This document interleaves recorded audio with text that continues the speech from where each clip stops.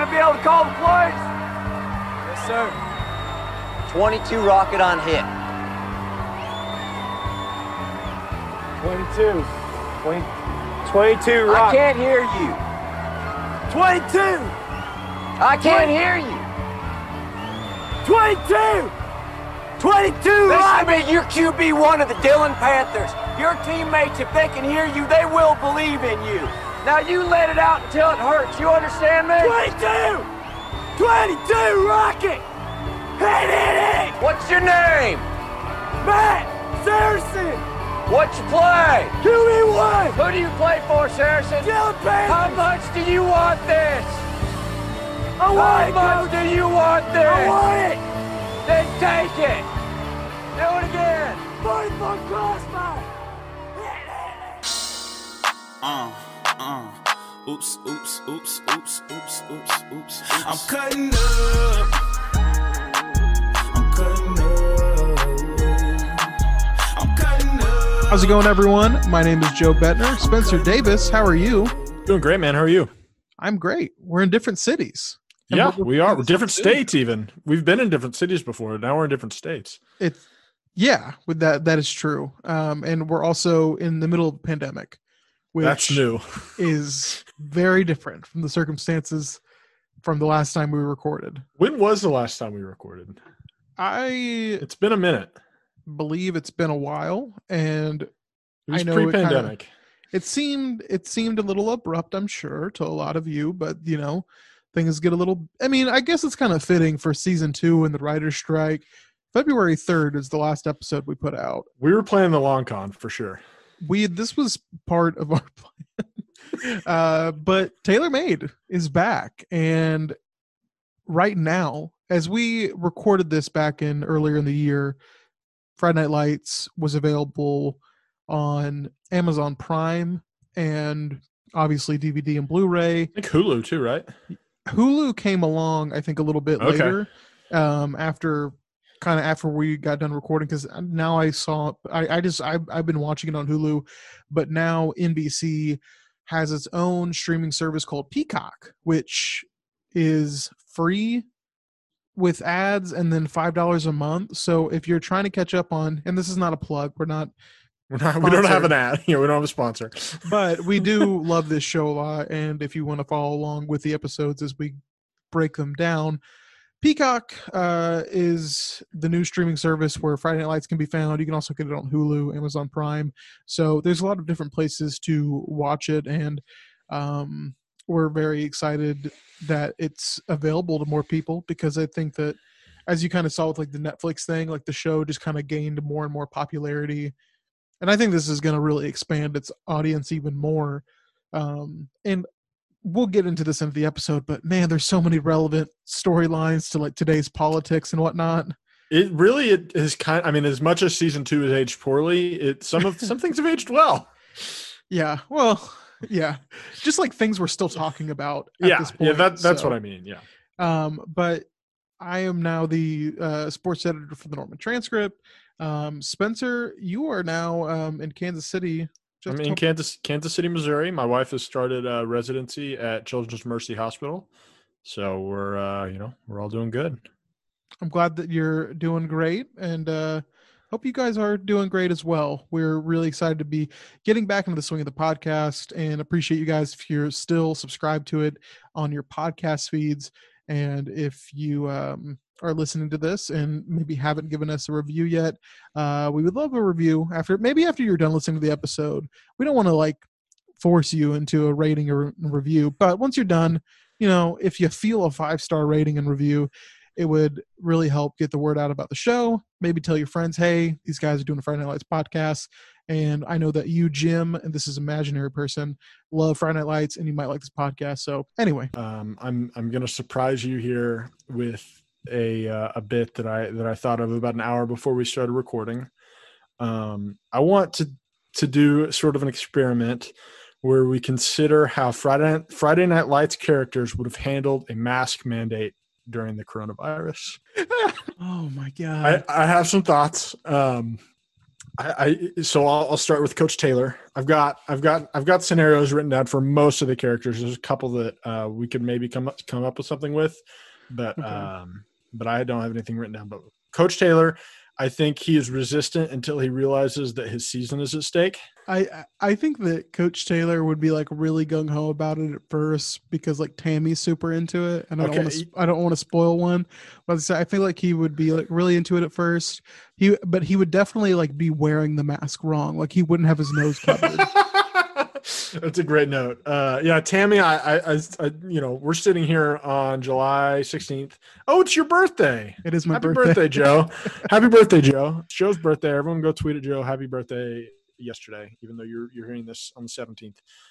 But it's July 16th, and Tammy has definitely been wearing a mask since like April 3rd. There's no way that she just wasn't an early adopter of the mask even when Fauci and everybody was saying you don't need to wear one. Like Tammy was wearing a mask. Yeah, no, I think Tammy definitely would be like, we'd get so many scenes in the hallways of like, guys, wear your masks, and she would just be like chasing. She probably gets into down, a fight with the school nurse who's like not super into it. Yeah. The school she would definitely get in a fight with the school board about like, oh my gosh, like, she'd we be need to get at these the kids PTA masks for sure. Meanwhile, Julie is just on just like watching Fox News and OAN, getting like, this is a violation of my personal liberties. She is, I feel like she realizes that this means a lot to her mom, and she's like, you know what, I'm going to swerve, and just goes the other way and says, I'm not wearing a mask. Julie's the perfect heel to whatever Tammy says. So at first I wasn't with you, and I was like, I think she just realizes, my mom thinks this, and like she's just all about being so independent and like doesn't want to be told what to do ever, and it's just I think maybe she's not actually watching network news, but she's kind of reciting those talking points, I think. Buddy, when he realizes football is at stake, he organizes a way to give away tons of masks for free, probably at his car dealership. Yeah, I could see that. I think also you could have probably put the whole the game where they have it like in a cornfield, and they it's like I could see like some kind of dumb situation where Buddy's like, all right, here's what we're gonna do. We're gonna put it right here, and we're gonna make a bubble, and the guys are gonna be there. We're gonna test them, and we're gonna play on this makeshift field, and we're gonna play for the Texas State Championship. Smash feels like the mask is hurting his chances with women because they can't see his face. I definitely feel like there's a really weird narrative that like masks aren't masculine, which I don't get why that is. Like, just like it's weakness, which like I just like I don't get how it's just really like it's silly. Just supposed to protect you, man, from the virus. But I feel like Smash would be like, man, I'm not wearing no mask. I could definitely see him like just not being about it at all. Saracen is just doing whatever Coach Taylor does, right? Like you mentioned earlier in the episode, he's incredibly impressionable. Like whatever Coach Taylor says is what Matt will put his full weight behind. Yeah, and I mean, I guess I'm looking at these through a lot of like scenarios I could see playing out. I definitely feel like his grandmother would not. She's like, I'm however old, like I'm not gonna spend my late years staying home and wearing a mask, and like I'm gonna go out. And like Matt's like, but grandma, you got to wear the mask. Yeah.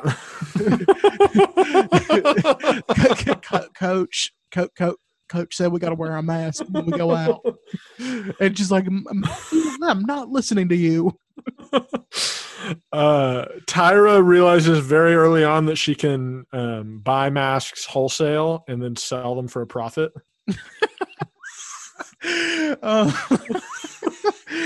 I definitely could see that being a real possibility. She would look at it into as a business opportunity. Yeah, and kind of hand in hand with that, this is the last one that I have, but Riggins is by nature is just anti-mask to a troubling extent, just like the way that we're talking about with Smash, just kind of like the toxic masculinity, not allowing yourself to just wear a freaking mask. But then Tyra loops him into her business idea, and they just share the profits. And Riggins is wearing a mask because of it. Alternate scenario: Tim goes to a store, and like the clerk's like, "Hey man, I'm sorry, you got to wear a mask." He's like, I don't gotta wear a mask. And he's like, Last I checked, I woke up in America. yeah, and like it becomes like he like gets into a fight with like the clerk or something, and he gets arrested, and like Coach Taylor picks him up from jail. He's like, you got arrested over not wearing a mask. And Tim's just dead silent the whole time. Eric's just like, you got to be real proud of yourself, aren't you? Just like, you let the team down. Who's the Karen that's like licking the store windows because they won't let her in without a mask? oh man. Is there? I don't know that there's anybody, like maybe Lila's mom or something. I don't know. No, Lila's mom is like with like the California guy. I think he's from California or so. Anyway, she's with like a liberal, yeah, a super liberal dude that's like, I feel like pretty progressive, where she would be like, we aren't taking this serious enough. I don't know. It might be Matt's grandma. Yeah, that would be. I don't think the writer, as bad as the writers are, I don't think they would do that to Grandma Saracen. Yeah, but she's probably the one that is just like super resistant to it. It would just be sad seeing it more than anything. What about the two names that I wrote down that I didn't have a scenario for are Lila and Street. What about Landry? Oh, and Landry too. Yeah. If there's anything, see, I always forget about Landry. If there's anyone that like would like definitely be bought into like a bunch of OAN conspiracies, I feel like Landry would be like, I was growing up Randy. Like he'd be just like, I was watching OAN. They think it's a government conspiracy. I think Street would be. I guess like with like Lila and Street, I feel like they're not like. I don't want to say they're not passionate people, because you definitely see them like with Lila, like with like Christianity, and like Jason sometimes with just like wanting to be competitive. Like they can be passionate there, but they're not very passionate people. I just feel like they're kind of they're very one-dimensional type characters that I feel like they'd just be indifferent. They'd be like, yeah, like I'll just wear a mask. Yeah. Spencer, are you ready to break down season 2, episodes 7 through 9? As ready as I'll ever be. All right, it's time for the 2-minute drill. Let's start with season 2, episode 7, Pantherama. What is probably one of the worst things for Smash Williams' ego, it is time for colleges to start courting the star running back. Smash has no interest in going to a prestigious academic school. He wants an NFL factory. Tim leaves his home because his brother is still with Jackie, so he crashes at Tyra's before moving in with Guy Raston, the creepy, gun-loving ferret owner. Meanwhile, Tyra is caught up in planning Pantherama with Lila. Santiago is moving in with Buddy. Matt is caught between his girlfriend Lauren and his grandmother's in-home nurse Carlotta. Normal teenage things. Also, Julie is getting super close to her newspaper advisor, Mr. Barnett, and Tammy is not having any of it. Season 2, Episode 8, Seeing Other People. Matt is distancing himself even more from Lauren as he pursues a relationship with Carlotta, and Matt ultimately breaks up with Lauren by the end of the episode. Smash takes a recruiting visit to McNair State, where he spends the night on the side of the road, in his boxers, after hooking up with the team's star defensive tackle. Tim finds a meth lab at his new roomie's place. Tammy yells at Mr. Barnett in front of some students for getting so close to Julie, while Eric is mad at Tammy for basically the same thing for getting so close to Glenn. Landry is spiraling out of control. He meets with Tyra's attacker's brother, and he decides he has to confess. Season 2, Episode 9, The Confession. Matt and Carlotta are hooking up at the Saracen home. Tim is looking to get back on the football team. Jason reappears, and he's looking for love himself. Santiago makes a big impact on the football field after some tough love from Buddy, and Landry is doing everything he possibly can to get arrested. Somehow, someway, the police aren't going to press charges against Landry. All right, Panther Nation, it is time to turn on the projector, pull out a folding chair. It is time to look over the game film. We are going 4 downs. As we've done before, we are going 4 down. Spencer, where are we starting off with? We're going to start out with, it was a tough decision, but we're going to start off with Julie Taylor and her, I guess, relationship with this journalism professor / just all the journalism stuff. Okay, newspaper advisor, English teacher. Let's not. He had a year in the business. Okay, let's not call him professor. In my notes, he's the J school teacher, but I guess fawning over him / just the general dysfunction in the Taylor household through these 3 episodes. It's going to be where we start off with. I don't know, Joe. What did you think of all this? Like, I mean, there's a lot to unpack here.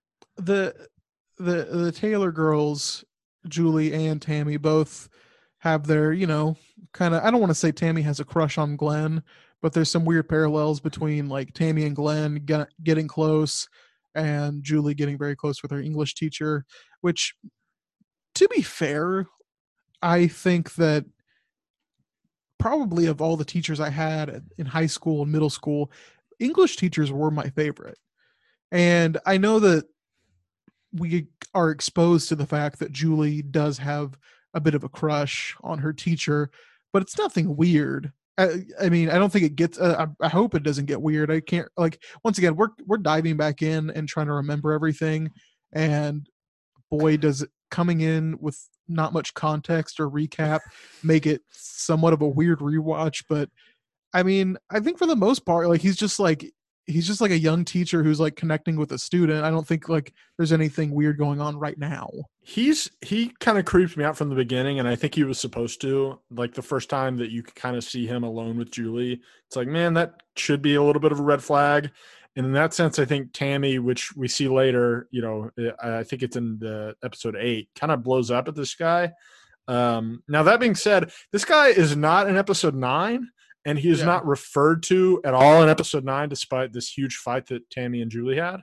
So I like, does he appear again at all in the rest of the series? I'm not even sure that we see him again. The season 2 writers might have just kind of forgot about that whole thing. I mean, or just decided it was a terrible idea. I mean, it was like from one episode to the next, Julie was unbelievably mad about her mom doing this, justifiably so on some level. And then the very next episode, you get Julie like wanting to please her mom about this baby shower thing. It was just a very weird way that they handled all this.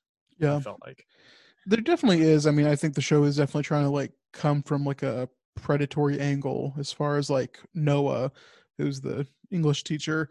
And I think at the core of it, I guess like part of me wants to believe the best in people, because I had like a relationship kind of like that with like an English teacher before, but it wasn't like I had a crush on them or anything like that. I was just like really close to them. Yeah. And obviously Julie, I think, struggles a lot with identity as far as just like gaining acceptance from people that she admires and likes, and doesn't get a whole lot of that at home. It doesn't feel like, between Tammy and Eric, living very separate lives from their daughter. And you see that disconnect, I think, come up a lot where Julie's aunt is in town, and she's kind of telling Tammy like, do you even understand what your daughter is going through? Yeah. And thinking about the fact that, like, what would you have thought if their mother had done something like Tammy did, which it was a little bit overblown, the fact that it felt very over dramatic with the whole like, I cannot believe that you did this in front of the entire school. Like, they're in a classroom, and like, I'm sure like in passing maybe some kids heard it, but like, why would you not close the door though? Yeah, like you went into the classroom. It feels like you should have just been able to close the door. I don't know. But Julie's struggling, and I mean the kind of the part of it that I think can't go understated is that she's really not dealing with the whole, not having Matt Saracen in her life. And it's a good point. I don't think she's like a self-destructive person in the sense that like what she's doing with this teacher is like, it's necessarily bad for her, because I think she obviously has a little bit of a crush, and he's a young teacher, and that's like, I think, the idea we're supposed to think. But it also does feel like she, wants to have some type of like partner emotional support, and she kind of gets that from a guy that, I'm not saying he's like Matt, but just like he recommends her books. Yeah. And they talk about like, they don't talk about football. And so like, she's kind of, he meets her at like on an intellectual level, which is a pretty low bar to meet in reality. But for Julie, like, not very many people do that. Especially in Dillon, Texas. Town. Yeah. In Dillon, Texas, her dad is the head football coach. Any amount of intellectual stimulation she gets is is something she jumps at. So, I mean, I think that, probably I don't know. Like it's weird to think of like what like your reaction would be as a parent if you thought like if you kind of your red flags went up and said like, oh, this is not good. Maybe my daughter should not be hanging out with this guy so much. Which like the closed door thing and like giving her like maybe suggestive reading materials, like, you know, I hear you on that, Tammy. Like that would maybe rub me the wrong way. I don't know. We don't maybe know. Shouldn't threaten prison though. Well, and also like the whole like my husband will come down here and he'll kick your butt. Crap like, it, yeah. Yeah, just like it just that whole like it just feels like a Facebook comment come to life. I think Tammy definitely needed to have a conversation with him about what was happening there, but it just should have been done with a little bit more tact, I think, and everybody would have been happy.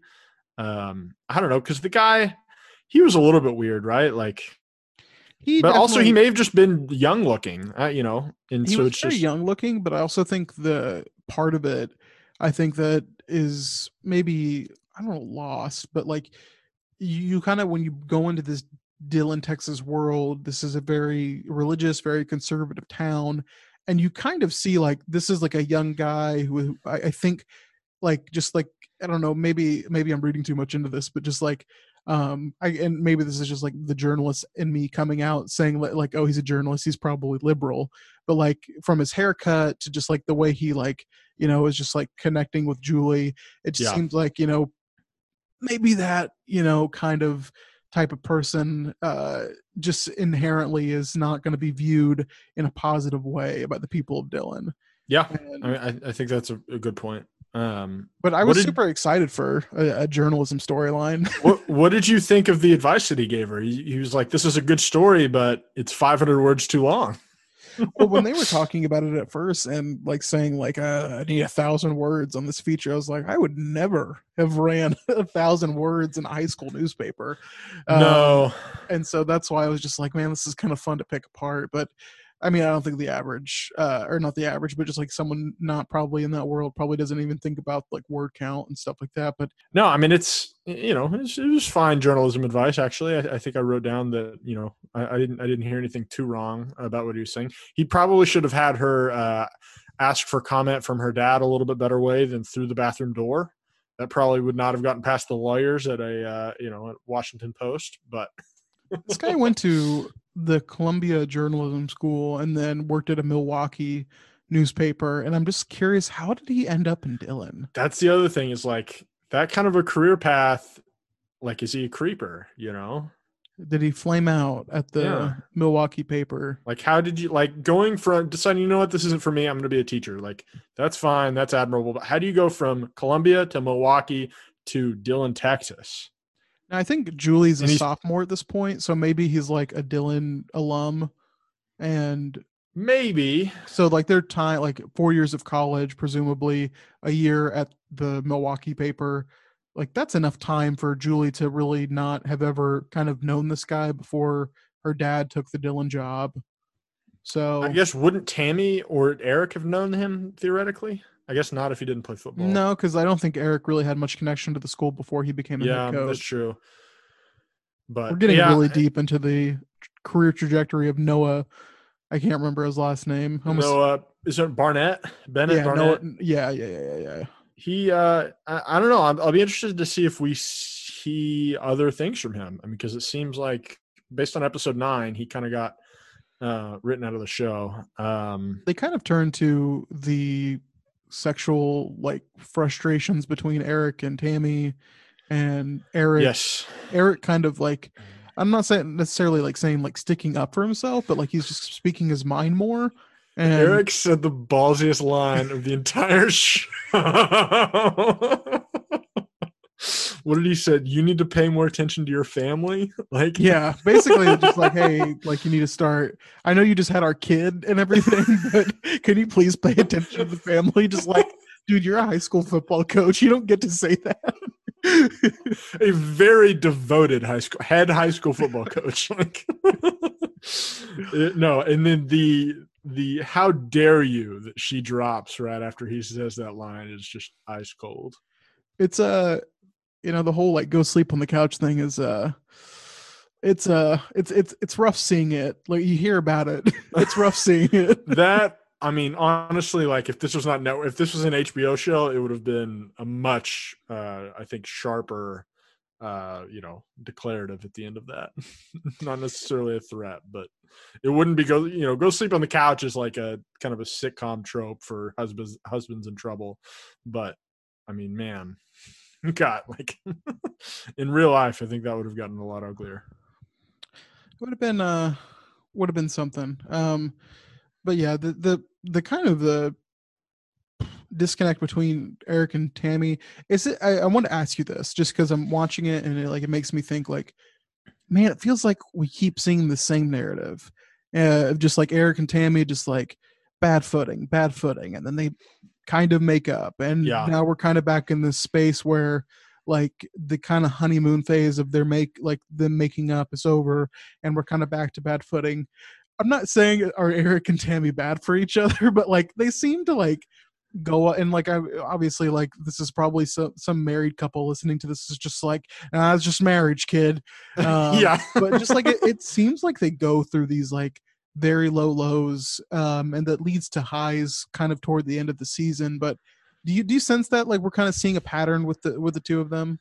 I don't know. I don't feel like any of their fights have really been too severe. None they bicker over. Yeah, I know. Sure. I mean, they bicker a lot. I think they're both just extremely strong-willed, which is probably how they ended up together in the first place. And, I mean, this is something that we're going to talk about later, but I think one of the most interesting elements of this block is kind of their point of views on the Santiago situation. And how, that kind of developed and, how Tammy kind of ended up not folding there, but just kind of like bending a little bit in terms of what she normally would have done, I think. And, we'll see in so far that through episode 9, that has kind of played out pretty well. But, I mean, there's compromise there, I think. Yeah, and it's weird. What do you think? I was gonna say it's kind of weird that with the Santiago thing that happens, and then she kind of goes the opposite way with Tim Riggins trying to make his way back to the football team. What do you mean? Like she's like really like, I mean, I guess Tim goes to her and asks her specifically for help, but like she kind of vouches for Tim, which I think in a lot of like probably 9 out of 10 timelines, she is telling Tim like, hey, no, like you don't belong on the football team. But in this weird timeline, she's just like, yeah, sure, I'll talk to coach for you. She's very, I'm just now thinking of this, so this may not make any sense, but I feel like she is, when I say she's pro player, I don't mean like she's pro high school football player. I mean it in the sense that like, in terms of like a labor dispute between the owners and the players, like she's always going to favor the little guy. In this case, it also happens to be, literally a football player. But, if hopefully that metaphor tracks for everybody. But I think that she, and a lot of times would stand up for Tim, but honestly, like what she did, I don't think we're talking with Eric helped at all. Like it was Tim got himself back on the team through other means, which we'll talk about later. But and boy, were they some interesting means. They were some interesting means. Is that it for down number 1? Yeah, I mean, the Taylor household always seems to have a little bit of dysfunction, but I do think it's interesting that there's some infighting between Eric and Tammy, which I just think it's been kind of a recurring thing on the show, and then Julie being upset with the world, which also is just like very much Julie. Yes. Can I give a hot take? Sure. I think for a lot of people, including our mutual friend Seth Prince, the marital dynamics between Tammy and Eric is a popular part of the show. It's not my favorite thing. I'm not going to say it's the worst part of the show. Certainly not this season, because there are far worse things. And I like it when it's their worlds kind of collide. But I don't know. I felt like in this block there were some things that they just like I don't care. Like them fighting about how much or little they have sex is not interesting to me. Like, you know what I mean? Like I've had enough of that chatter, I think. Yeah, like the first time I saw it, when like Mac McGill was giving Eric Taylor some advice, I thought like that was kind of funny. There's some humor there. This is just sad. Yeah, but it's like Tammy's sister says, if it's not at least 3 times a week, then it's like I don't need that. Like there needs to be a bigger point to all this, which there usually is not in season 2, as we'll learn. Do you want to do while we're in between downs here? You want to go ahead and do our alternate episode titles? We're going to try. We both wrote alternate episode titles for these 3 episodes to just kind of, hopefully spice things up a little bit. Which, by the way, I think as much as I love Friday Night Lights, I think that the episode titles are one of the weaker points of the show. It's pretty rough. They're very just 2000s sitcom, which it's not a sitcom, it's a drama, and it feels like it just feels very corny most of the time. You know what? Let's do. I changed my mind because I realized my season 2 episode 7 alternate title has to do with second down. So you want to do? Yeah. Let's get into it. Let's do it at halftime. Okay. Second down is Matt Saracen's relationships, and boy, does he have multiple. Oh boy. He is. I don't even. What's the girl's name? I refuse to remember her name. The girlfriend. Yeah, the cheerleader girlfriend. Which I was gonna say, I'm glad that you bring this up because for the entirety of the block. Well, not the entirety of the block, the entirety of the first 2 episodes, it took till the very end of season 2, episode 8, seeing other people, for Matt to say her name, or at least the first time I heard it. Yeah. And her name is Lauren. Lauren. What a boring, just a bland name. I mean, no offense to anybody named uninteresting character as well. Just like we see a little bit of personality when she's just trying to help him buy a car. But which is super weird, right? They just made her this car expert. I don't know what the point was. I don't feel like it served any purpose other than this. Now Matt has a way to get around. Basically, is the only point, because Landry can't drive him around because he's over here confessing for murder. So they needed Matt to be able to have a car. I mean, that's the only thing. Landry doesn't want to be happy, so I'll say that much. But yeah, Matt and this Lauren gal, She's not for long. No, and I mean, Matt, obviously, I think kind of Lauren, as we kind of saw in the last block, was, just kind of a rebound, I guess. Is it still okay to say? Is it okay to say rebound? I think. Are you worried about getting canceled? Yeah, I don't want to get canceled for rebound. I don't think you're going to get canceled for rebound. I think there are worse things that you could refer to it as. I think rebound is pretty safe. It seems like, he's kind of. I don't know. I think she's happy to be the rebound in this situation. Yeah. She's embracing that. She's very committed. She brought him cookies. Yeah. Well, she's tried to do a lot more than that. He was kissing Carlotta as she pulled into the driveway, but poor Lauren. Do I feel bad for Lauren? I think that's kind of coming into play here. I don't know. I mean, didn't she it kind of felt like Saracen was maybe going to go back to Julie, and then Lauren kind of scooped in and distracted him from that. I do think that one of the things that is not great on Matt's end is that he's very impressionable, and he listens to Smash way too much. Oh my God. I wrote down one of my notes. We should go ahead and say, so Matt ends up deciding he's kind of flirting / hooking up with both Lauren and Carlotta over this. What do you think? This is like a week? QB1, baby. And then decides to end it with Lauren. And the way he does this is by taking Smash's advice to tell her that he wants an open relationship, and then she will break up with him, which I suppose is effective. I mean, it works. It was effective. It worked. He didn't come out rosy as Smash implied. Yeah, and Saracen kind of let him hear him for that a little bit. But I don't know. I mean, I wrote down, I think that Matt's has actually decent instincts with women by this point in the show, but his downfall is that he doesn't realize that he does, and so he just listens to Smash instead. I was going to say, to Matt's credit, he got to pick up Smash on the side of the road just in his underwear. I think that was a really funny moment for Matt to put Smash in the very you need help kind of position.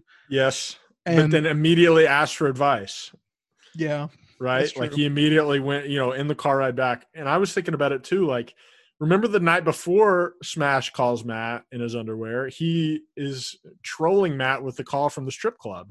Yeah. And it's man, if I was Smash, I don't think I would Matt is like maybe not going to take my call. Like, if I'm Smash, and I don't understand why this college football program is sending their high school football recruits to a strip club, but at the same time, why is Matt on his mind? Yeah. Why is just like, hey, you know what I should do right now? I'm just going to troll my quarterback. Yeah, he's. I mean, I think it was because Matt gave him smack for bragging about it in the locker room after they lost. Yeah, he said it was going to be like Cabo in his pants. Yeah, which comes back to bite him. So almost literally, almost. No, we just went down a few rabbit. Go ahead. I was gonna say, like, we probably should like get back to Matt. Yeah, in his situation. Well, Smash is often the most interesting thing about Matt. So Matt's doing a pretty good job of keeping his life interesting. That's true. That's a very fair point. So yeah, I mean, he ends up hooking up. I guess is now firmly in this relationship with his. He's like hiding Carlotta in his bed as his grandmother comes into the room. Who I don't know that like the realism of that scene is like I know that she has dementia, but she's not blind, right? Like, yeah, I thought it was a bit strange. I mean, it's a little bit. I don't know. I mean, I'm sure there are. She's also old, so she probably is visually impaired to some degree. But she's wearing glasses. I mean, you think she could see? She's kind of in her own little world, though. I think that when she doesn't have the like, I don't mean this in a mean way, but just like kind of like, I feel like in a way when she's focused on something, she kind of has her blinders up a little bit. She's she's not really thinking about everything else going on. Yeah. She wants her what were they like? Her, something snack wheels, snail. I thought whale snails or something like that. Whale snacks or something. I don't know. Whale snacks, yeah. Whale wheels, maybe. Animal crackers, probably. Yeah, she wanted her Cheez-Its, her animal-shaped Cheez-Its. Just some snack that she could not get a hold of, and honestly, I kind of respect it. Man, sometimes I don't know. So, what do you think of this Carlotta deal? Like, I think it's weird from the standpoint Well, if so, kind of buying into the whole like Julie Noah thing, like as like this is weird. This is a grown man with a 16-year-old girl, and this is a presumably grown woman in Carlotta with a 16, 17-year-old Matt, and so that part of it rubs me the wrong way. There's a lot of I guess, because like I was gonna say there's a lot of older people just hooking up with high school kids, because there's the whole Tim Riggin storyline. It's so rough. I mean, yeah, which is funny because like I was scrolling through the old Facebook because I hate myself, and I saw a BuzzFeed article like the 23 storylines we hate about teen dramas, and like one of them was just like high school kids hooking up with adults, and I'm like, yep, I do hate that. I do hate that quite a bit. So I'm glad you brought this up.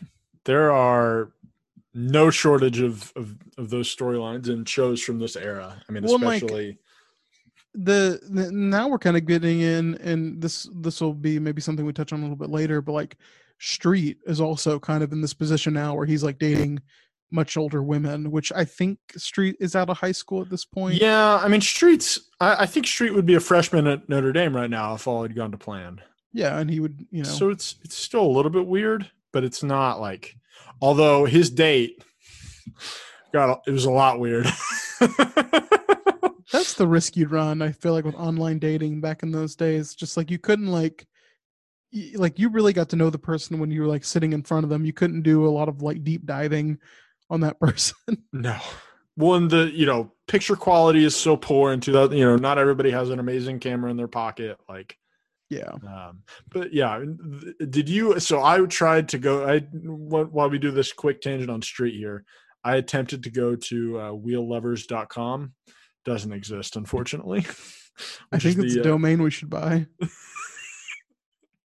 To be a Friday Night Lights website. We should buy that domain and point it to our podcast feed. I don't think that's the worst investment. It's not a terrible idea. I'm sure I'm not the only person that watches that and says, you know what? Let me Google that. Maybe NBC Universal gets a little upset about it, but what are they gonna do? Was this an NBC show the whole time, or was it? For I think Was it a all of it Fox? for the most part. I was gonna say I NBC? always get the.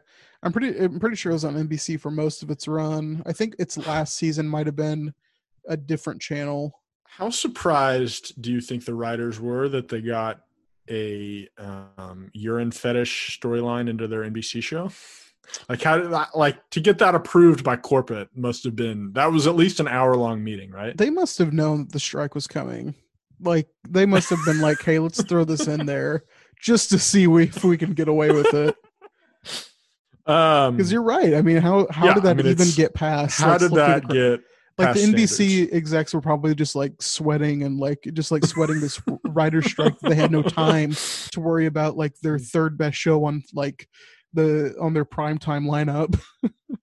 So I'm not seeing much more on Saracen. I think, essentially he's just in a relationship, where this leads off or ends up is that he's in a relationship with a grown woman that works in his house. And Yes. we'll find out what happens next week. But I'm excited for it. Okay, so we're at halftime. Let's do some alternate episode titles. What do you have for season 2, episode 7? The actual title is called Pantherama. What if you were at NBC back in the day, what would you have called it? No, I think this could apply to just about everything on this show, but this episode in particular, I think you could really just call it Sexual Tension, and it would work pretty well. I like that. Everything going on. I like that. I went a little bit. I tried. Went a little bit out on more of a limb here, and I said Saracen kissed 2 girls and he liked it. That I think Katy Perry would have been very excited for that if she was looking through TV Guide and like, oh, I'm in the lexicon. I'm in the. Unfortunately, I'm in the this came culture. out when I think Katy Perry was about 14, 15, maybe probably. But My timelines are all mixed up. It was definitely pre that song, but just he did kiss 2 girls in that episode, so it fit. I don't know. Season 2, episode 8. I again went a little off the rails here. I said Professor Fetish Part 1. Yeah. And there is a Part 2 at some point. You're gonna have to edit this, but my alternate episode title is it for season 2, episode 8. I apologize that you'll have to edit that in post, but yeah, I think it really is the best way to go on that one. Because what's the timestamp right now? Because you're recording it. we're about 33 minutes in. 33. So okay. You can leave all of this in if you want. But yeah, I just think that like with everything kind of going on, like you kind of see Matt just, he's just kind of torching everything. Landry's kind of torching his life right now. Tammy is Landry. threatening Noah. Like everyone's just like, just kind of throwing just their a hands up mess. in the air, and they're just saying those 2 words. So that was my inspiration there. Season 2, episode 9. Mine. I don't know has yours been mentioned yet in terms of have we talked about the reference? We can save that if not. No, we've talked about it because of Okay. Street, but with Landry, he's kind of losing it. Like Tim is like his life is kind of going this way. Santiago's is kind of looking this way, but wheels fall off. Wheels fall. Oh, I like that. Yeah, So it's kind of a double entendre with old Street. I kind of like that. No, my episode title is we haven't. It's in reference to Reagan's situation. It's Did You Feed the Ferrets? That would have been a fun episode title because I would have yeah. seen that on the TV Guide and been like, huh, I'm gonna watch this now. I'm betting the answer is no, and the answer was no. But we're going to talk about Riggins in our. We actually have 5 downs today. We're in Nebraska, Coloradoing it. 5 downs. But you want to do Landry or Smash next? Let's do Smash. Okay. I So think- we got Smash. Man, he's got lots. I mean, his recruitment is heating up. I believe season 2, episode 7 opens essentially with it's open season on Recruits Day. College coaches can call. His sister is told to take a message for Georgia Tech, and Smash is Which just is like eating the up. one university name we get. Like, all Yeah, the rest of kinda them are weird. like Miami Southern, and like, Oklahoma Southern. yeah, they just add a direction to the name, and they're like, we're good here. Yeah, I don't know. I don't know why they kept Georgia Tech in, but they did. And Smash is eating up every bit of this attention. What do you think about his situation here with just how would his recruitment have unfolded in 2020? Or let's go pre-pandemic. Let's just say 2019. If I was a beat writer for a school that Smash was considering, I would hate him, I think. Because I Yeah. feel like he would have been like super cryptic on Twitter. He would have been he probably would have committed and then decommitted and then just played a lot of mind games. I think he would have drawn out the recruitment. What I'm trying to say is, knowing how we know Smash, I think he would have drawn out his recruitment as long as he possibly could. He's the guy that has been silent committed to a school for 4 months, and then when he commits at the Under Armour All-American game, the school that he's committed to, their hat isn't on the table, but he pulls the hat out from like underneath his seat or something and says, just kidding, I'm still committed to Florida Southern or wherever he's going to end up at. But he definitely would have had like a Twitter video ready as well, and it would have been poorly done.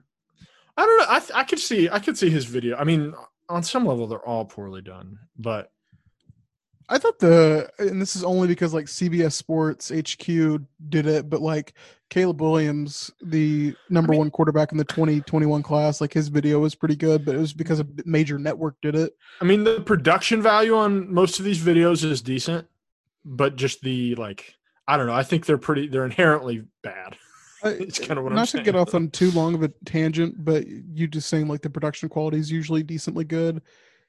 I want kids, and if there are any kids listening to this, to realize how easy it is to access high quality camera equipment and in a very cheap way. Like it's insane because like watching editing software is harder. But. Yes, but like watching Friday Night Lights, you're like, man, this show looks a little bit aged. Like I feel like it's all kind of shot on a DSLR, but like those DSLRs that they use, I think they use a Canon 7D, and I'm sorry for going too nerdy, but like it's a camera you could buy now at a pretty reasonable price, which I guess you could probably say about any TV show made in any era from the past. Camera tech has come a long way in 15 years. Yeah, and it makes you think like this show is like, I mean, it kind of like, I guess, this show coming out in like 2006, like we're 14 years removed. I mean, it's kind of like being a kid in the like growing up as like a teenager in the mid 2000s and watching The Fresh Prince. I mean, like this is 10 years old. This is an old show. But like I've been watching The Fresh Prince this week actually. But like this is an old show. Like this is it's kind of weird thinking about it like that, but I mean it's very true. Yeah. Anyway. Yeah. You're right. I forgot. Oh yeah, we're talking to Smash, his recruitment. What this storyline where Smash is in a living room meeting with this coach or academic advisor. It's not really clear from Howard, right? Or is it just no? It's not Howard. It's some made up HBCU. Yeah. And his mom is like all in on him on wanting him to go to this HBCU. Which is something that has come up a lot recently with a lot of people, Jabel Hill and others in the, African-American community have said, high school athletes should start going to HBCUs to kind of take the power away from these traditionally, white administrations that typically dominate college football. It doesn't appear to be happening anytime soon, but that's definitely a conversation that is still happening now. Now in the show, they took a little bit of a different angle on it, right? It's not to take his mom didn't want him to go to the HBCU because, to take the power away from, the whiter institutions. It was to, get him a better education was her angle. But, yeah, definitely. She was looking at it from, I think she was looking at a lot of it through like an academic angle because she understands like the value and like this might not be forever. Right. But everyone keeps telling Smash that like you're guaranteed you're gonna be in the NFL in a few years. Yeah. Which, oh boy, does like the whole like him saying like I'm never gonna be Jason Street. I'm like, oh man, just wait till Man, there's a lot more margin for error than you just getting paralyzed. Like, yeah. there's a lot of other ways that this could go wrong, just other than that. Which obviously like stuff like the Jason Street thing is like a, you know, one in a million or whatever the odds are on that. But still, it's just like you could get hurt, you could not be as quick. Could just not be good enough. Yeah, which I mean, he looked pretty fast running away from that defensive tackle. So it's yeah, he said if he was being timed, he probably would have ran a 3.8. So good on Smash. That was a funny scene. I mean, that was a pretty good scene. I don't know. The whole thing, I mean, it's an interesting storyline, and Smash's, you can see him making a mistake. And then, I mean, the conversation with Smash's mom and Coach Taylor, where she's like kind of urging him to take a bigger role in all this because she can't get through to Smash, I thought was pretty touching and seems like it's going to be effective. I don't know. What do you think about that? He said as much though too to the players, like, "Hey, we'll basically be the middleman for like helping you set up your recruiting visits." And like, Coach Taylor has experience with getting guys to the next level as far as like, at least like quarterbacks. Like he helped Street, he had helped some other guys, but like he knows the process, and he wants to make sure that these guys, I think from a little bit of a selfish point of view, he wants to make sure that none of these guys are going to be ineligible for the high school season because they're taking very much a selfish perspective there. Yeah. But he also doesn't want them to jeopardize their future. And I think the two can be true at the same time, and they both can be for good causes. Yeah. So and Smash being Smash, like he wants to be the center of attention. He wants these people to kind of fawn over him, and he gets his way when he takes this recruiting visit, which once again, man, I feel like watching this, I was like, man, this is crazy. But I was also thinking at the same time, like, this is probably pretty tame for a recruiting visit, even though it seems pretty outlandish to watch it on network television. I mean, it was definitely forward thinking, right? Like, I don't know that people were really ready to accept that sort of stuff was going on in 2005, 2006. I mean, we're still talking about an era in which Kelvin Sampson was fired and, you know, punished for making too many phone calls versus like what Rick Pitino would later be fired for. You know, I mean, it's you know, it became a different sort of scale for what colleges were doing over time. And I think the fact that Friday Night Lights was created kind of by the same guy that made the movie, like they really try hard to kind of paint a picture of what this era looked like. Because I think with the movie, they really did a good job with, well, not a great job. Let me take that back. The movie very much skews over like the racism that went on in Odessa, at Permian High School and kind of that era. The movie definitely glosses over that. But I think as far as like when you're kind of like looking at like football things and like things that are kind of like universal to a lot of teenagers, it tries to cover that pretty well. And I think Friday Night Lights TV show also tries to kind of encapsulate like what these kids are kind of going through as like kind of like a time capsule into what it was like going into high school in a small Texas town and playing for the football team. Yeah. It tries to paint that picture well. Yeah. So I think they do a good job of that with what I think Smash and his recruitment is. And it seems like he's getting quite a bit of attention. Like all the stuff he did with like the Grady guy with like his list and everything like that. Like it seems like he's doing okay for himself as far as like getting attention from college teams.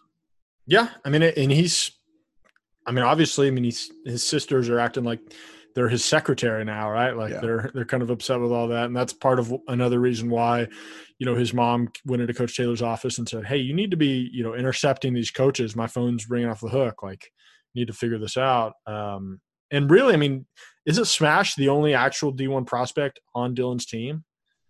Like, yeah, I think I mean, at least we have been introduced to. So, Coach Taylor gives this team-wide speech, like you're going to have lots of coaches coming down, but really he should just be kind of focused on Smash, right? I mean, I'm sure there are other people that like are going to go JUCO or D2 or something, but in terms of the high-profile stuff, like Smash is the one that's going to need the most maintenance.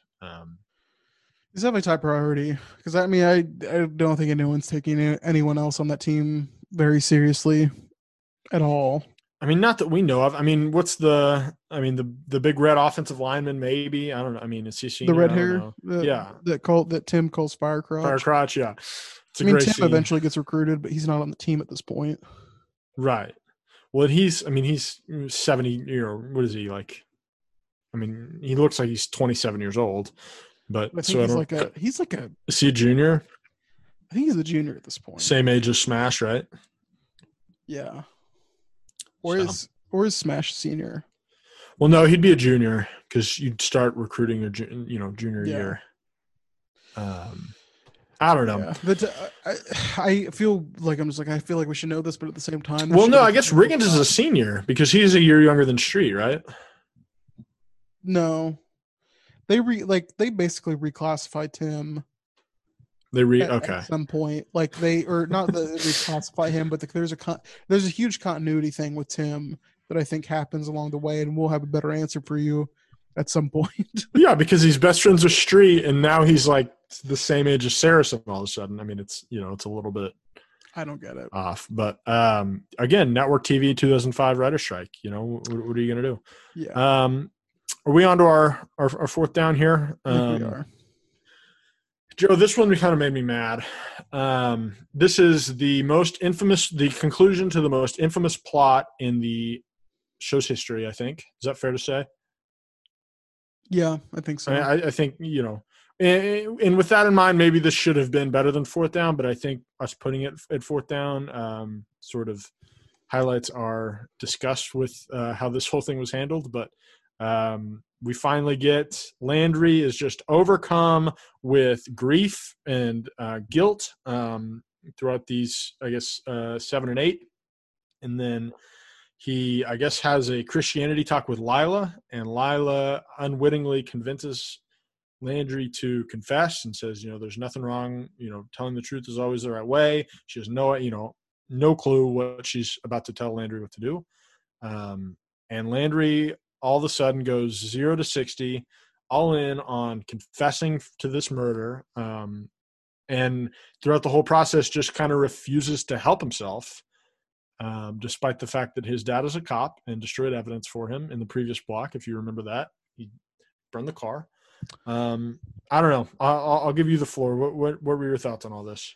I mean, I don't understand how Landry doesn't understand how this could very easily be viewed as self-defense. And yes. I feel like most people in their right mind, which I don't think Landry is, but I think most people in their right mind would view this as a self-defense thing. And he just can't see that. And he can't see it in himself to really help him with the legal process. And the police are trying to help him. He just doesn't want, not only did the guy that he killed was a rapist, and now the cops are already trying to help him, but he's the son of an officer, so they're definitely going to try to help him. He just won't let himself off the hook. And he feels like if he gets let off the hook by the police, by the cops, by the investigation, that, he'll never, I think he just feels like he'll never stop feeling guilty. Yeah. Which is, I'm sure a powerful feeling for a 16-year-old that murdered somebody. I can't imagine what sort of trauma that would unleash. That's not really what I'm frustrated with. I don't want to speak for you. I mean, the thing that I'm frustrated with is just why did this storyline exist? Because the problem here is that, I guess they realized after they had him kill him is that they either have to have a character that now confesses to murder or is guilty about this and is just carrying this weight for the remainder of the series. Those are the only two options. So right then you've backed yourself into this corner, right? After you have him kill the guy. And so they say, okay, we're going to have him confess. And then in a 2-episode stretch it's all going to be wrapped up and a bow's going to be tied on it, right? Like they're not pressing charges. They finally Tyra and his dad finally convince him to say it was to admit, or to concede, it was self-defense, no charges. And now this just doesn't get brought up for the rest of the series again, right? Basically, no. And so I think a lot of my frustration with kind of the build up to him telling Tyra that they're not pressing charges. And let me preface all of this by saying I'm a huge Jesse Plemons stan. Oh, the acting was amazing in this episode from Jesse Plemons. Oh, were you about to disagree? Sorry, I shouldn't have interrupted you. Well, I thought I was reinforcing. reinforcing. If that's how you feel about it, that's fine. I thought, at least on that particular scene where he tells Tyra at the end of episode 9 that they're not pressing charges, I thought the execution of that scene could have been way better. Okay, I'm thinking more of the scene where, like in the police station where his dad is like trying to physically drag him out. Yeah, no. That's the acting that I'm talking about. That part is fine. I think that Plemons really taps into another gear there, which I don't think we probably see enough of. But I think with Tyra, him, just being like, they're not pressing charges. Like it didn't resonate with me too well, as far as like, we have all this build up, like they're showing like the pictures of Landry as a kid. I'm like, oh man, if you're watching this the first time, you're probably thinking like, oh, well, they got him. Yeah. So then we get this. I just thought the execution of it could have been better. And I think that's kind of where that's where my disdain for this season kind of comes from, is like, you have this super dramatic thing and it just seems like a very anti-climatic thing that happens. Yeah, you just can't have a murder plot be like your D option, right? Like you got an A plot, B plot, C plot, D plot, whatever, I don't know how many storylines they try to keep going through all of these episodes, but it just always felt like this should have been the most important thing. Yeah. But it was happening to like the 7th and 8th build on the cast. I think that's also part of the problem, is that like it's not happening to Matt Saracen, right? Like it's not, and I'm not saying we don't care about Landry, but I don't think the majority of the audience really cares about Landry. They care about Landry as Matt's friend, but they don't care about him as Tyra's boyfriend. But imagine if this was like Tyra and Tim like killed this guy. It would have been the most important thing in the show. Yeah, and I mean, honestly, maybe if the show goes a different way with who does the saving of Tyra. And I think they really wanted to put Landry and Tyra together, as far as just like Landry's had a crush on her from like season 1 and they're finally together. But I think if you switch out the character of Landry with someone else, which, and obviously, I mean, I guess you could make Tim's father, which it kind of eliminates the whole, like, he doesn't have a father basically. Or if you make someone else's dad a cop, which is why it makes Landry's situation much more intriguing. Cause like, and also kind of shines a light on the, police, which also kind of relevant to 2020. Yeah, we shouldn't go through this without at least mentioning that aspect of it, which again, if this was written now, I think that would have been different. I think you still would have had Landry's dad. I think you still could have had him destroying evidence, but he's just like a lawyer or something instead of a cop. I don't know if you've watched it, and I won't go into specifics, but 13 Reasons Why completely ripped the storyline. I watched the first season of that show, but I don't remember what you're talking about. Yeah, well, if you watch 13 Reasons Why, and I've watched it all the way through, I just want to put it out there. Friday Night Lights did it first. If you know what I'm talking about, if you know, you know. But if you don't, watch 13 Reasons Why and tell me they didn't copy Friday Night Lights. And I'm sure Friday Night Lights probably copied this from somewhere else. But I'm just saying, Friday Night Lights did it first. No, I mean, it's just the whole thing. You can't have your 7th most important character commit murder, and then like devote 7% of the episode to cleaning that up.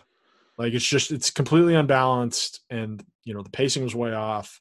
But you know what? The good news is it's in the rearview mirror, right? Like we don't really have to think about it anymore. Yeah, it's like, it's kind of like driving. How do I put this? it's kind of like driving from Oklahoma City to Dallas. Like there's a part there where it kind of really starts to suck. There's just Ardmore? yeah, just like you're just like God, like am I ever gonna get to the border? And like you're just like, okay, but this is like means I'm close, but I still got to get past it. And you're like, hey, they have like a Starbucks here, and you're just like, yeah, that Starbucks isn't that good. And you're just like, just keep chugging along. We'll get to Gainesville. Is season 3 Bucky's? Season 3 is seeing the Bucky sign. Okay. I think season 4 is the Bucky's itself. Season 5 is Jerry World? Season 5 or the Texas State Fair? Yeah, you could put it that Rest in way. peace. Which, yeah, we'll get into that later. But as far as the Smash storyline, was there anything else you want to touch? I know we've kind of. I don't think so. We're talking about Landry, not Smash. Landry, yeah. No, I think we can move on to our bonus down here, which is just, and we've touched on both of these guys a little bit, but just kind of the parallel situation between Tim Riggins and Santiago. Do we know Santiago's last name? I don't believe we do. Or is that his last name? I don't know. I feel like Santiago's a last name, right? Typically. Santiago. I'm just thinking like Benito Santiago was a catcher for the Giants in the 90s. Let's see. Hopefully at least one person gets that reference. This guy didn't. Santiago Herrera. Santiago Herrera. Okay. Yep.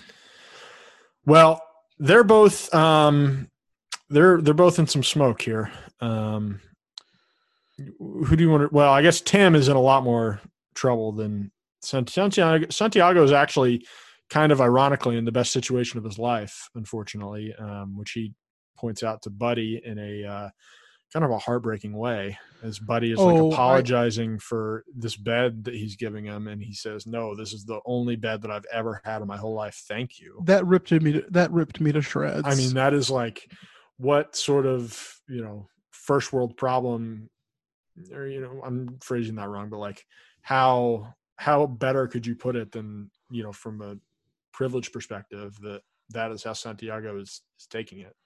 Yeah, and I mean it is like the best situation he's been in. He's got someone that cares about him now.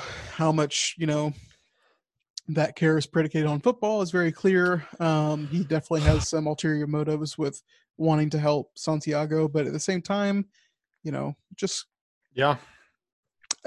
Santiago becomes appreciative, even though he kind of understands like I am here to play football, but he comes to appreciate what Buddy's doing for him, I think, by the end of this block. And it's difficult, I'm sure, to like kind of put yourself in those shoes where you feel like you're just being handed this because this guy wants you to play defensive end, but it's. I mean, there's got to be so much going through his mind that I think that probably the common person could not, or at least like a person that comes from a place of privilege probably could not understand or fathom. Yeah, I mean, it's so interesting. Like the disagreement that Tammy and Eric have over this is like Tammy, I think, has the right instinct, and they're like, no, we need to get this kid a home first. Like he needs to have like guaranteed dinner and like just general love. And Eric is like, well, no, let's get him plugged into the football team and we can be his family. And Eric, I think, is ingrained as his motives are into wanting to help his football team. That's really the only reason he cares. He is using that as a way to help this kid. And I think it's both problematic in terms of, this kid did fall through the cracks. And if he wasn't 6'5" and really fast, like he would have continued to fall through the cracks. And that's sad and happens every day. But, Eric did use his position of power to try to help this one kid, which I guess is better than nothing. I don't know. What did you think of that dynamic? I thought it was, we kind of get, and what kind of makes Eric Taylor such an interesting character is just how he views certain people. And he definitely like, there's a weird, I think the dynamic is a bit, I don't want to say strange, but like there's some interesting stuff there with just like how they handled the situation, especially compared to like Tim as a kind of like off, like not recording how we mentioned. But I think that there's a little bit of, from like Eric Taylor's standpoint, there's a little bit of sense of desperation here with like looking past the fact that like this kid just needs help, and he needs to be taken care of first. But you're kind of seeing the wheels fall off the football team a little bit in terms of they're not good defensively. And that Eric kind of, and obviously it takes Buddy telling Eric, hey, you need to play him, for him to like actually get into the game. But I think there is a sense of desperation where he's just like, I need some defensive guys. Yeah, I just need an athlete. So I think that there's a little bit of, and I think they're kind of like you were talking about, just like there's some problematic qualities to like how Santiago is treated in this community. But it seems like Tammy, obviously, like of all the people, does have the best interest, or has Santiago's best interest in mind. And you're kind of seeing like some people like Buddy, people like Eric, kind of looking at this as like a way to not, they come from a world where football heals everything basically. Yeah. But also we need him to heal our football team. Yeah. So I just thought of this, like it was Lila that tried to get this, is the whole reason that any of this is happening. Like Lila tried to get this kid help and she basically had failed until Buddy realized that he was a good football player. Right. And or the potential to be like a football athlete. Like it took him like putting him like in a pen with a pig, or a hog or whatever it was, and like chasing him. It was like, oh, this guy's got some quick feet. Yeah. Which is so awful. It's like just Lila was trying to just help this person on a human level, but that's not enough in some cases, especially in a town like Dillon, which is, I think was an actually pretty smart and insightful way for the show to highlight that. They may have backed into that. I don't want to give them too much credit considering it's still season 2, but I don't quite remember. And so this is good for the rewatch.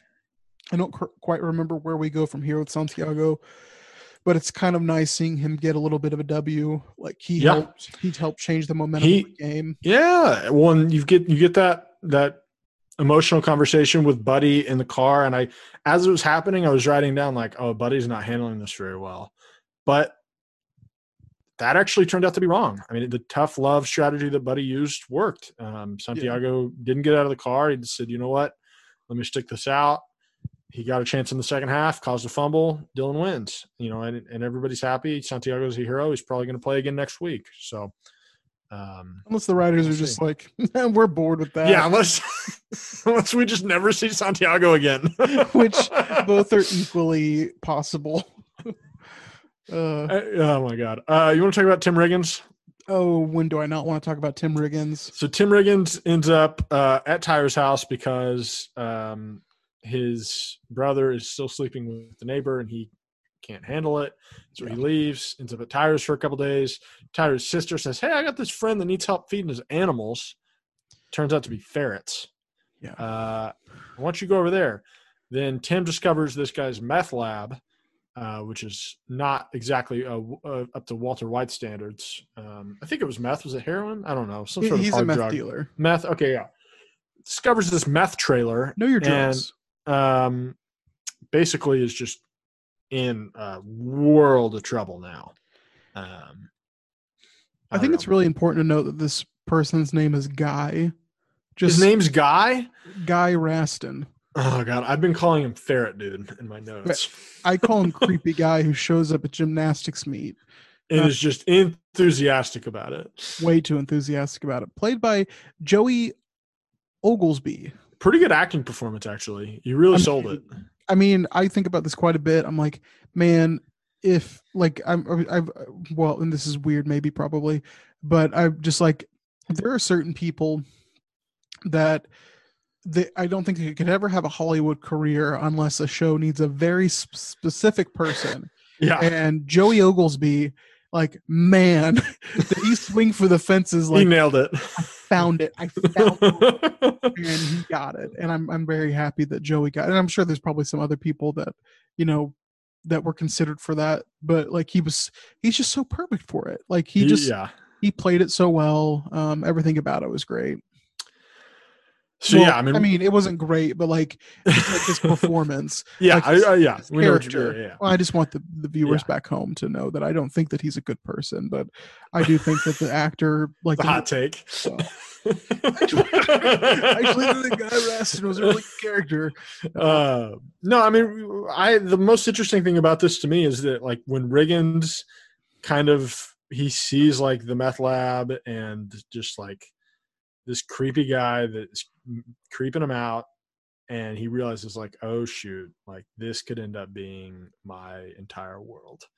And he immediately goes to the football field and says, Coach, I'll be back on the team. Like, what do I need to do? And Coach says, nope. And then Riggins starts going around apologizing to everybody. And this is when we get the fire crotch reference. Yeah. And this is when Riggins looks at this poor freshman and says, 4'6", because he can't remember his name. He just calls him by his number. It's also good writing on the show's part. I'll give them some credit because I was thinking like you don't really need to name these football players because Tim Riggins usually just calls them by their number. Yeah. I wonder if like in the credits if any of these people have names. So good on Tim Riggins there for just being like, what's up, 4'6"? Yeah. He like thought about his name. It was like, man, do I know this guy's name? And after like 2 or 3 seconds, he's like, no, I sure don't. Let's just call him by his number. But I don't know. I mean, it was kind of, I don't want to say heartwarming because, it's still Tim Riggins and he's to this point in the show, he's still an overrated character. Well, my note on this scene was I'm really glad that they didn't rip off Coach Carter and like Eric Taylor was like, you're going to have to do 1,000 suicides and 2,000 push-ups to get back. Just had him do laundry instead. Yeah, he just was like, hey, I need you to go score the gymnastics meet and then do laundry. And it's like, okay, that's it. But then Riggins keeps living with this guy. Well, he still doesn't go back to his house even after the meth stuff. He eventually is sent over the edge when a gun is pointed at him when he's yes. So he has his limits. He has his boundaries. When he's woken up with a shotgun barrel in his nose, then yeah, he said, you know what? Maybe I'll get out of here and never come back. But it's too late now. That guy knows all of his spots. He knows where to find him. Yeah. I mean, I don't exactly remember what ends up happening with old guy. But season 2 shutdown probably was the best thing for that storyline. That's true. That's another regrettable situation. I don't know. I think Riggins is back on the right path for now, but there's still some derailment possibilities, I think is the best way to say it.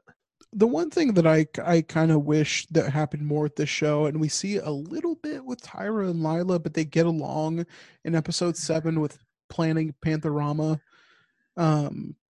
One thing you don't really see too often with this, other than those two, and I guess you could kind of throw in like Matt and Smash, but I think they're friends to their core, is you really don't see the bigger like overarching plots. Like it's not like really two people circling each other. Like it's always like they add in someone else, like to kind of like let the recurring character kind of face. And I think that's maybe a little bit disconnects the show a little bit. Now, obviously you have some storylines. I don't want to say it's without it because there's obviously a big Tim and Jason storyline with Lila, but I think this season in particular with the infamous Mike the rapist, who we find out his name is Mike Caldwell. We should have talked about that with Tyra. Yeah, which with Landry, I mean, we can talk about it right now. I was gonna say like that was one thing that was kind of with Landry, and I'm kind of glad that we're talking about it now because I didn't want to say like the one thing about like with Landry is just like he's kind of the reason why I think he's kind of sent off the edge is like he starts feeling guilty because he's like, oh, this was a person I killed. Yeah. And not that I don't think that like in the self-defense that Landry did that he was like not justified, but at the same time he's just like, oh no, like this guy was a person, like this guy had like feelings and emotions, and I took that away from this guy. He had a brother, he had a family. Yeah, Landry, I mean, Tyra probably should not have let Landry go in to that message or to that meeting, right? Well, probably don't send Landry, but at the same time, I think it's a lot for like the police to just come ask a sexual assault victim, hey, can you please talk to your the whole thing was preposterous. Yeah. Well, and I'm just like, why would you, how could you, I mean, I guess like from my, like what I'm thinking is like, how morally could you be like, ask a victim, hey, the guy that raped you's brother wants to talk to you. Will you please come relive that experience? And like, you're expected to say yes. Like, no, that just, it was just such I just thought that was awful. And obviously, like, it kind of it's a device to kind of send Landry further into his spiral. But like, it's just, that whole storyline just like it rubs me quite a bit the wrong way. Just as far as like how it's all handled. Yeah, that's another element to why it's so dumb, and so why it's so held and with so much disdain. It was just, the whole thing's gross. I'm glad it's behind us. Do we have any? I think we're good on the fifth down there with Riggins and Santiago. Yeah, I have nothing else on Riggins or Santiago. Okay. I will say I hope that it does seem like Tim is kind of, once again, kind of like Eric and Tammy kind of go through these spats and then they make up. Tim goes through these cycles where he's like really good and then he spirals. There's just a lot of people that, I don't want to say like Eric and Tammy are broken, but Tim's a very broken kid who is constantly kind of like breaking and then like has to like find a way to like pick himself up. Yeah. And I'm hoping that we get to a point where, I know that I don't know if we necessarily get to it by the end of this season, but I hope that there's maybe some more resolution, some more happiness in Tim's life. What do we want to do? Awards, and then we'll get out of here. What do you have for, I guess, LVP? I guess we'll start with LVP. Oh man, do you have any candidates? Because like I struggled with this one because I feel like there's some like, I don't want to say it's like outright, I guess like for reasons I don't want to like say that like what he did was bad, but like Landry just handles this situation poorly with the whole murder thing. And I get that he's going through like a traumatic. The reason why I'm hesitant, because I don't want to say like he's just kind of the name least valuable player. I'm not saying that like what Landry's going through is like, it makes him not valuable to the show or anything like that. But I think as far as just like his character, he's not handling this well.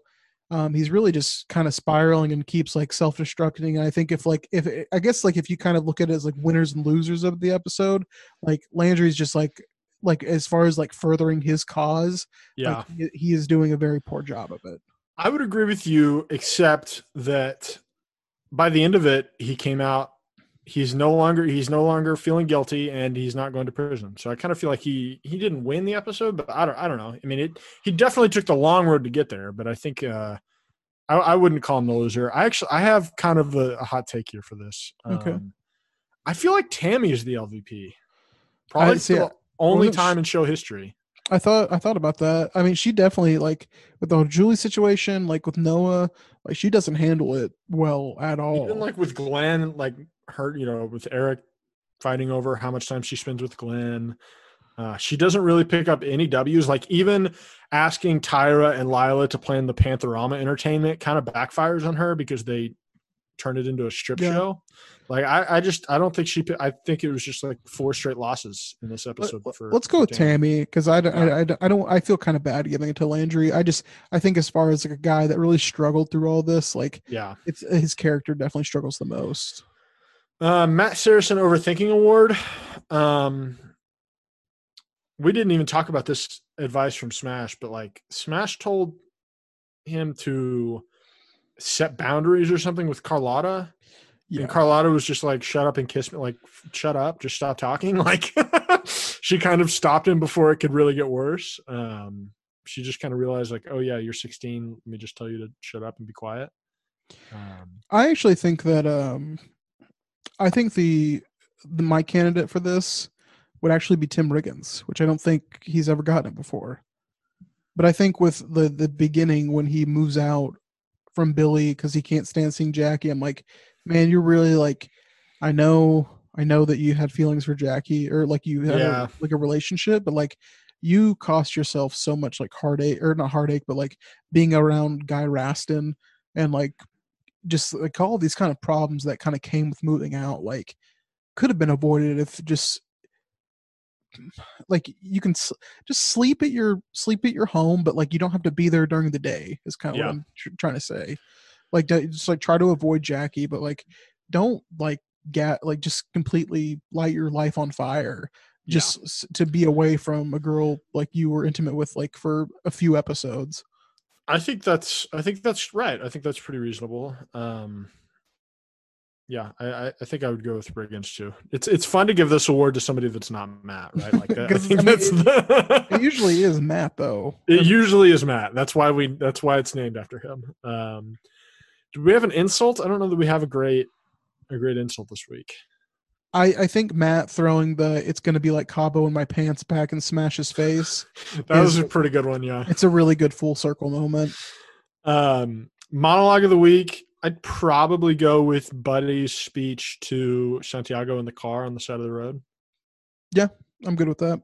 I think that's there. You may not have caught this. There is a cringy pop culture reference. Do you know what it is? I have one written down. What do you have? When they're going through wheelleverage.com and Turk says Charlene's got a link to her MySpace page. I did not catch that. Yeah. Wow, that's pretty good. So mine is, and I think I like yours better, but I want to shout this out because it's so ridiculous.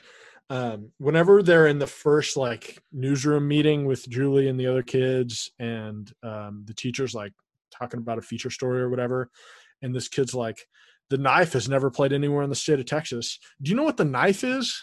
I actually don't. That went over my head quite a bit. It is. I didn't know what it was. I looked it up. I mean, I assumed it was a band just based on the context, and it is. They're a Swedish electronic music duo from Gothenburg formed in 1999.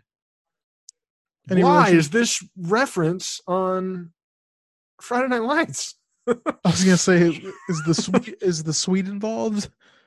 Oh, that's because the Swede I think was a part of like a kind of a weird like alt rock duo or something like that. That would be funny if he was. Do we know what the Swede's name is? I don't think they ever give him a name. No, the actor. Oh, you could look it up. Really, he's not Swedish. I can tell you that much. Well, then no, because it's Karen Dreiser and Olaf Dreiser are the people that are in this band. It was just so ridiculous. Like, why would this group gained a large international following in response to their 2003 album Deep Cuts. Ooh. So they were kind of one-hit wonders, it sounds like. And I guess this show was pretty similar to after that, but I have one other cringy pop culture reference, which comes from Mindy, Tyra's sister, who is talking with Tim, and this is, I believe, in episode 7. She's talking to Tim, and she's just talking about the strip club, and she's complaining about one of the new dancers who had the audacity to dance to "Devil Went Down to Georgia," which Mindy then says that is my signature song. Which, can we talk about how a stripper's signature song is "Devil Went Down to Georgia"? It's my signature song. I find this cringy because this song came out in 1979, and I don't think in any cut of a 2020 TV show probably makes any reference to it. But I feel like it's at a time where I don't want to say music's at like a standstill, but like it's just like it's just like a thing where like this is to that generation. That's a big song. The only reason why I'm familiar with this song at all is because it was one of the Guitar Hero songs.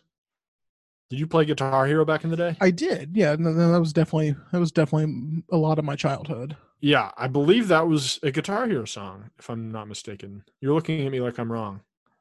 Oh no, I don't. I'm sorry, I wasn't looking at that in particular. I was looking through my notes. No, I don't remember it being a Guitar Hero song. Maybe am I confusing it with something else? I feel like I'm just pretty sure. Maybe it's possible. It's possible I'm confusing it with something else, but it's very possible. But I just thought that was really funny, and I think if me and you, Spencer, ever ran a Friday Night Lights trivia night at, let's say, O'Connell's in Norman, or for Texas' sake, let's say like Chimmy's in Fort Worth, Texas. Sure. And we did this. I definitely think one of the like hard questions would be, what is Mindy's signature stripper song? And it would have to be multiple choice, right? no, this is like a this is a deep cut. Okay. This is like 5 times the points if you can get this one. Because I watched the show last night and I didn't even pick up on that. So I imagine Well, I don't know that anybody would get there. It just caught me off guard because it was so out there. Speaking of out there, this is off topic, but I'm just realizing that Buddy told that friend, that friend of his at Santiago runs a 4.40. Kind of absurd. Just a little bit on the absurd side. Who's the MVP, Joe? Oh, man. A lot of ways you could go with this one, I think. I mean, who are the candidates? Do we consider Matt a candidate? Because like that guy, yeah. I mean, Matt's kind of got what he wanted, and he gets to like kind of clown on Smash for a second. A little bit. He gets kind of some comeuppance. I feel like Santiago's a candidate. Oh, for sure. I mean, he maybe didn't play enough to. I try to think of like the bigger characters definitely for this. Yeah. I mean, Coach Taylor just kind of had a. I don't know. It was kind of an average block for Coach Taylor. I don't know that he did a whole lot. I don't think it's maybe Coach Matt. I think it might be. I think it's Saracen. Kind of like with like my thinking with like, I don't know if he's like by definition of like most valuable player. It's just the title of it, but like the guy that furthered his cause the most. This is where bench mode Game of Thrones really comes into play. Like who furthered their cause the most. Like really kind of where my thinking is. But like Matt really pushed to a degree of like getting what he wanted. The team is back on track. He's with Carlotta, which he has been wanting to he's wanted to like, I guess, I don't know if date her is the correct word, but like he's wanted to. It's a word that you could use. But he's like he's wanted to be intimate with her for quite some time, and it's very much reciprocated, which is great. Although as far as just like what they're doing, but at the same time, like she is presumably much older and he's a high school kid, so there are very problematic. Yeah. So there's that. But I'm gonna say I think it's a joy. If we want to avoid the problematicness of it, I mean, we could give it a joint effort to Matt and Santiago. Yeah, I mean, I'm very much on board with giving it to Santiago. It kind of goes off brand just as far as like giving it to smaller characters, but for a show that has not done a great job with I don't want to say representation, but just like it does feel like the 2 Hispanic characters we've had both have had like very troubled past, and I'm glad that they're finally like, okay, we'll give Santiago a little bit of a bone here, let him get a W. I think the representation, I say this as a white man, so take that for smallest grain of salt, but I feel like the representation has not been the problem, but it's been the I guess the framing of those that they have represented, right? Like you said, I mean, what was the kid's name that got in the fight? I keep wanting to call him Chavez, but that's the movie character. So I feel like it starts with a B. I don't know, but yeah, I mean, they kind of did him dirty, right? And then like, super dirty. Yeah. I mean, and like the 2 most prominent African-American characters in the show are Smash and Voodoo. And who are both very much like villains. Yeah, and even Smash's mom, like there's a lot of stereotypes being fulfilled there. And yeah, it's at times villains, although Smash has kind of a rebound. But yeah. I don't know. I mean, it was what the equivalent in 2005. It was like, A for effort basically was the only bar that you had for diversity. So thankfully we've progressed beyond that, at least to a certain extent. But I'm with you. Spencer, is that? I think that's it. Joe, I think we're back. We're back. We're back, baby. Texas might not be, but we are back. Texas is most certainly not. So yeah, this was a I'm glad to be podcasting with you again, even though it's on Zoom, which every podcast you probably listen to at this point is being recorded via Zoom. Shout out to Zoom, man. Shout out to Zoom. It's honestly a lot better on my pockets than like when I would like go visit you in Oklahoma City and like would just like impulse like, well, you know, while I'm in Oklahoma City, I might as well get Empire Pizza. It was right by my house. I'm sure that was difficult. That didn't it was help. like, I mean, you could walk there from my house almost. But yeah, no, it was good talking with you, buddy, and good talking Friday Night Lights again. Of course, man. We're gonna be back next week. And I know that we are. You should not. We promise. We should not take our word for it. We'll just have to prove it to you. But we're gonna. Yeah, we'll be back next week. Well, we appreciate you guys for listening. Once again, subscribe to Friday Night Lights on all major podcast or TaylorMade on all major podcast platforms. Also, Friday Night Lights. Yeah, subscribe to them too. If you want to leave us a 5-star rating and review on the Apple Podcast app, that'd be greatly appreciated and gets the word out about the show. So for Spencer Davis, my name is Joe Bettner. Clear eyes. Full hearts. Can't lose. Let's go.